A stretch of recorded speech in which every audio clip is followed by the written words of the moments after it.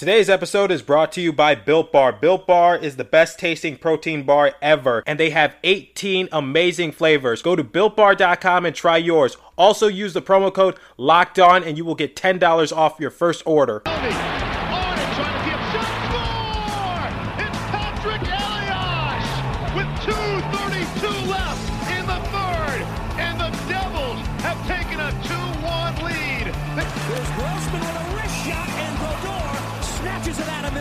Here's 88. Lindros makes the move, and Lindros is hammered down to the ice by Scott Stevens.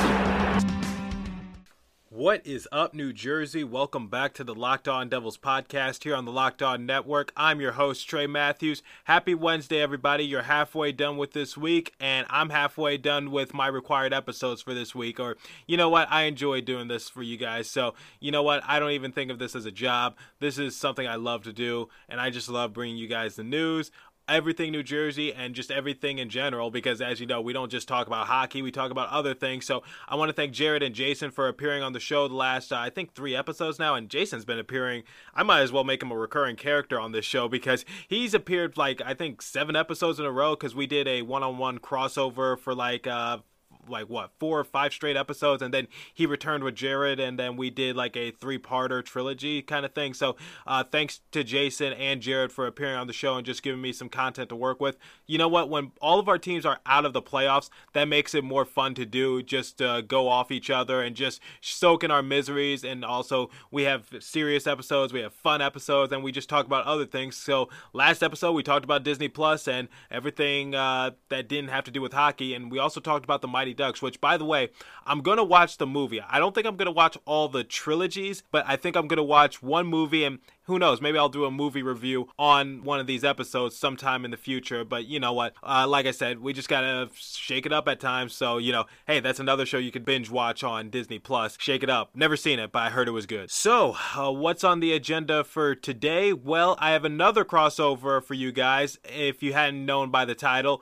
this is Locked On Red Wings, and we are going to be doing a crossover. And what are we going to be discussing? Well, we're going to be discussing, I know you guys are getting tired of it, I understand, but hear me out. Here's the story. So a few days when everything was going down in the world, like, you know, when we saw the Jacob Blake shooting, when we saw all the games postponed, I posted a message, a personal message to all of my Locked On colleagues, because we're all in the same group chat on Twitter. I said, like, I'm open to coming on any show and just discussing these issues and giving a new perspective. And that's what I want to do, and I want to share it with you guys, because I don't like discussing these kind of issues by myself. It's very, you know, I know you guys grow tired of it. I grow tired of just talking about it, and I grow tired of just doing it by myself. So I understand, but you know what? I just want to give a different perspective, and because the questions are always different. So when I did with Jared and Jason, the questions were different. Now, what am I doing it? I am doing it with Nolan Bianchi and Ethan Smith of Locked On Red Wings, as I stated. So their questions are going to be a little different. This is actually the second take we had to do, because we tried to doing a take 1 and they weren't really satisfied with the episode. So we decided just to redo it and try it again. So these questions, I got stumped at times because I didn't know how to answer it. But, you know, that's just part of me being honest. I don't have the answers to everything. I'm not, you know, some mythological, you know, warlock wizard who knows everything. I can only give my personal perspective of what happened. So, you know, with everything that's been going on, I know there's different opinions. I know there's different thoughts. I know there's different cultures who think, you know, differently. But I'm going to share it from my perspective, and I'm glad that Nolan and Ethan invited me to be on their show to discuss these issues. And we also give a special shout out to an up-and-coming program that's just trying to make a difference, because they asked me an important question. What if you don't have money to make a donation similar to what PK Subban did? And I said there's other ways you can do it. It's just a sense of community. It's just a sense of putting effort, time, patience, and love. And we will touch on that in part 2, which it will be posted tomorrow. And I will touch more about this program tomorrow. And I will also give their information in the description for this episode and tomorrow's episode, because they mean a lot to me and I like what they're trying to do. So We are going to bring Nolan and Ethan in a second, but first I have to tell you guys something important. You know when I say that I'm about to do some live reads, so you get the gist. I have to tell you something important, all right? So as you guys know, I grow weary when we talk about certain topics, and I grow weary every time I have to do a crossover episode because it is time consuming, and also when I do these live reads, I get tired of doing them as well because it's just so much reading, so much talking, and just so much stuff I have to say. You know what I need? I need a Built Bar right now. And I'm going to eat what? And you know what? I have a lot of energy right now. I'm bouncing up the wall. I'm excited. I'm ready to do this crossover. Wait a minute. You don't know what a Built Bar is? Let me tell you something about Built Bar. Built Bar is the best tasting protein bar ever. The improved Built Bar is even more delicious. 18 amazing flavors, including nut and non-nut flavors. 6 new flavors: caramel brownie, cookies and cream, cherry barcia, lemon almond cheesecake, carrot cake, apple almond crisp. Oh my gosh, this is delicious. I've already had a few when I go out to the gym, and they are super healthy too. You're probably thinking, wait a minute, these bars are covered in 100% chocolate, soft and easy to chew. Sounds like an unhealthy snack. That is not true. As I stated, Built Bars are healthy. Built Bar is great for the health conscious guy. Lose or maintain weight while indulging in a delicious treat. Built Bars are low in calorie, low in sugar, high protein, high fiber, great for a keto diet. And you, yes you, I'm going to make an offer that you can't refuse. Go to BuiltBar.com and use the promo code LOCKEDON and you'll get $10 off your next order. Use the promo code LOCKEDON and get $10 off at BuiltBar.com. There we go. I repeated it so that way you don't have to rewind it. Go to BuiltBar.com and get your Built Bars right now. All right, listeners, let me level with you for a second. Talking about erectile dysfunction is never easy. Usually we just brush it off or blame ourselves, saying things like, oh, I lost my mojo, or we avoid it altogether with excuses like, I had a long day at work, or sorry, honey, I'm not just feeling it. I'm watching the New Jersey Devils game. Can we just cuddle instead? But with Roman, it is easy to talk about it. With a real healthcare professional who can prescribe real medication. It's simple, safe, and totally discreet. With Roman, you can get a free online evaluation and ongoing care for ED, all from the comfort and privacy of your home. A healthcare professional will work with you to find the best treatment plan. If medication is appropriate, Roman will ship it to you with free 2-day shipping. How do I get started, you might be asking? Well, it's simple. Just go to GetRoman.com/XXX and complete an online visit. Erectile dysfunction used to be so tough to tackle, but now there's Roman. Complete an online visit today to connect with a healthcare professional and take care of it. Again, go to GetRoman.com/LockedOnNHL today. If approved, you'll get $15 off of your first order of ED treatment. That's GetRoman.com/LockedOnNHL. You know how we do it on the show. Usually I repeat my advertisement so that way you don't have to rewind it and so that way you get the point.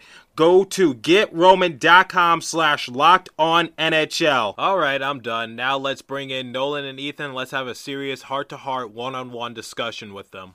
And today we have a crossover episode with the Locked On Devils podcast. Today joining us is Trey Matthews. And after the NHL players decided to postpone 2 games at the end of last week following suit with the rest of the league in a protest against racial injustice, Trey offered to the Locked On NHL host to give his thoughts on the situation, share his experiences as a black man in America, and just maybe help sort out some of the confusion. So we have decided to take Trey up on his offer and do some listening. Trey, we're happy to have you back for another crossover, man. How's it going? It's going really well. Thanks for having me on, Nolan. So we'll start with the most recent news, and that's that the NHL players decided to follow suit with the rest of the league at the end of last week, canceled 2 games worth of days in that protest against racial injustice, like I just mentioned.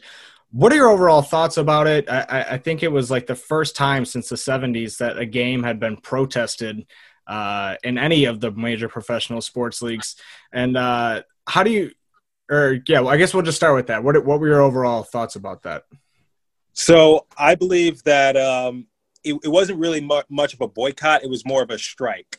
Mm-hmm. And because, they're not boycotting the NHL. They're not boycotting the NBA. They're not boycotting the MLB. They're striking. They're saying there's an issue and we need to acknowledge it. Boycotting those specific sports organizations because they love their organizations. They love the organizations that they play in because the sports organizations didn't do anything wrong. It's just society. And they were just like, we're going on strike to raise those issues. So I believe it was more of a strike more than a boycott. And the one thing I just want to say is that did they do it because they wanted to do it, or did they do it because they felt peer pressured into doing it? That's the one thing I said. So I addressed it on my show before, when the NHL should take a knee or not, because a lot of these players, they come from like foreign countries, so they don't really understand the issues that happen in America. And that's no disrespect to them, is because they're just not from here. Mm-hmm. So the one thing I just have is like, I appreciate the gesture, but do you truly 100% understand what's going on? Or are you just, did you just feel peer pressure to do it? Otherwise you would have faced some backlash. Because, this is a copycat, copycat league for all teams. Like, the Bucks and the Magic did it in the NBA. Then you saw the Brewers and the Reds do it. They postponed a game. Then some of the MLB followed, some of the NBA followed, and then now you see the NHL was kind of pressured into doing it. So my question is, I appreciate the gesture, but are you really doing it because you understand, or did you just, was just like, I have to do it because everyone else is doing it? Well, what were your thoughts on the Lakers and the Clippers basically ruling to cancel the rest of the season? I don't really believe that, because I believe I believe some of that is fake news, quite honestly. Really? Because I saw a lot of players like tweet out things like saying like there's a lot of cap, or that didn't actually happen. Patrick Beverley didn't actually say this. Obviously, LeBron's not going to say anything because he doesn't need to acknowledge it. So because he's bigger than those rumors. So I think there's some truth to that, but I don't think that's I think for the most part it was fake news, quite honestly. I don't know if that was real or not. So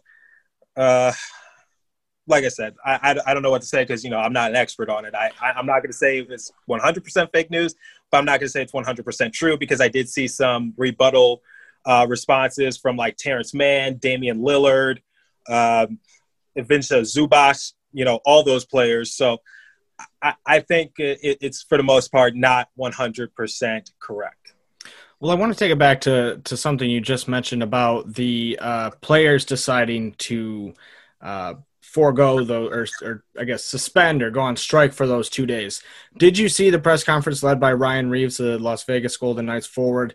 And what were your overall thoughts on it? Did that kind of help you decide basically, whether or not you thought it was something driven by the players, or if it was like somewhat of a peer pressure situation? I still think it's a peer pressure situation. I appreciate it. I appreciate the gesture 100%. That was very smart to do because, I've taken public relations before. And for a sport like the NHL that gets that's not the most diverse organization, they do face some backlash, because I don't know if you guys saw this or not, but Eric Trump tweeted out to the NHL, "Thank you for standing." Yeah. When a lot of sports teams were kneeling for the anthem. And, he posted a video saying of the players just standing for the anthem, and, with the 3 emoji American flags, and, stuff like that. And so I think it was smart for them to have a press conference just to, defend themselves. And like I said, I'm sure some of them did feel that way, but for the most part, I just want to say, do you really understand, like 100%, or is just being performative, that kind of thing? That's the kind of thing I ask myself. And, I just don't fully know, because, I don't know what was going through their minds at the time. But, I think for the most part, it was good. But, at the same time, I still do have a few questions.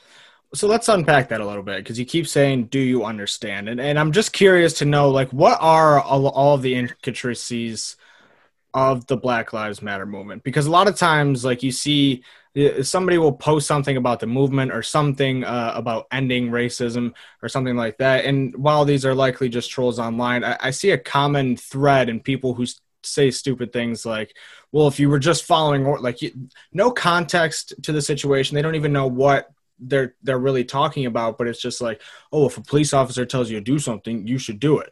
And I think that there's like this misconception where it's like, it's strictly about that, but it's also against a widespread or a vast array of issues, kind of all stemming from systemic racism. You're right. And the one thing I just have to ask someone, like, okay, like George Floyd. Let's look at George Floyd, for example. The man was killed. But why were the police called in the first place? It was because he had counterfeit money. So fine, arrest him, detain him. But you didn't need to kill the man. As a police officer, I don't know much about police officer training, but aren't you supposed to be trained to handle those situations at least? That couldn't have been an I have to kill situation. Because as a family member told me, sometimes the police do need to kill, but that wasn't one of those situations. You have like a lot of non-lethal weapons. You have a lot of tactics that you could have used.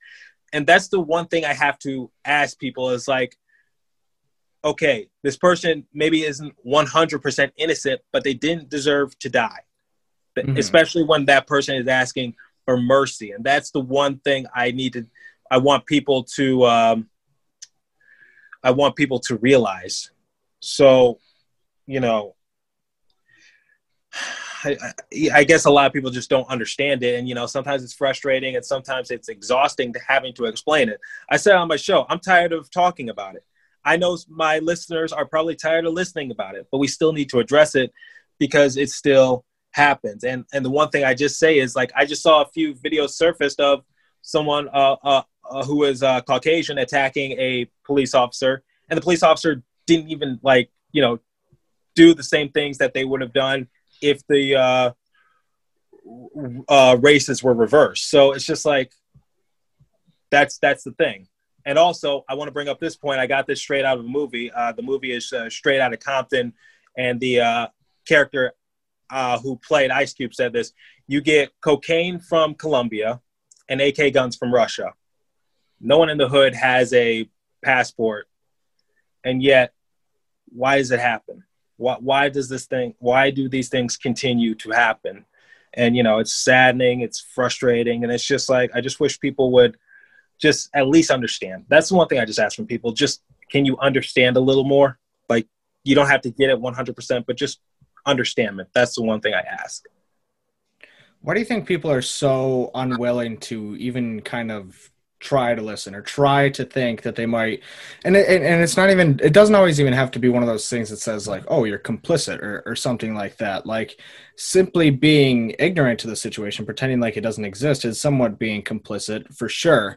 But why do you think so many people are unwilling to accept that there needs to be change, or just unwilling to listen?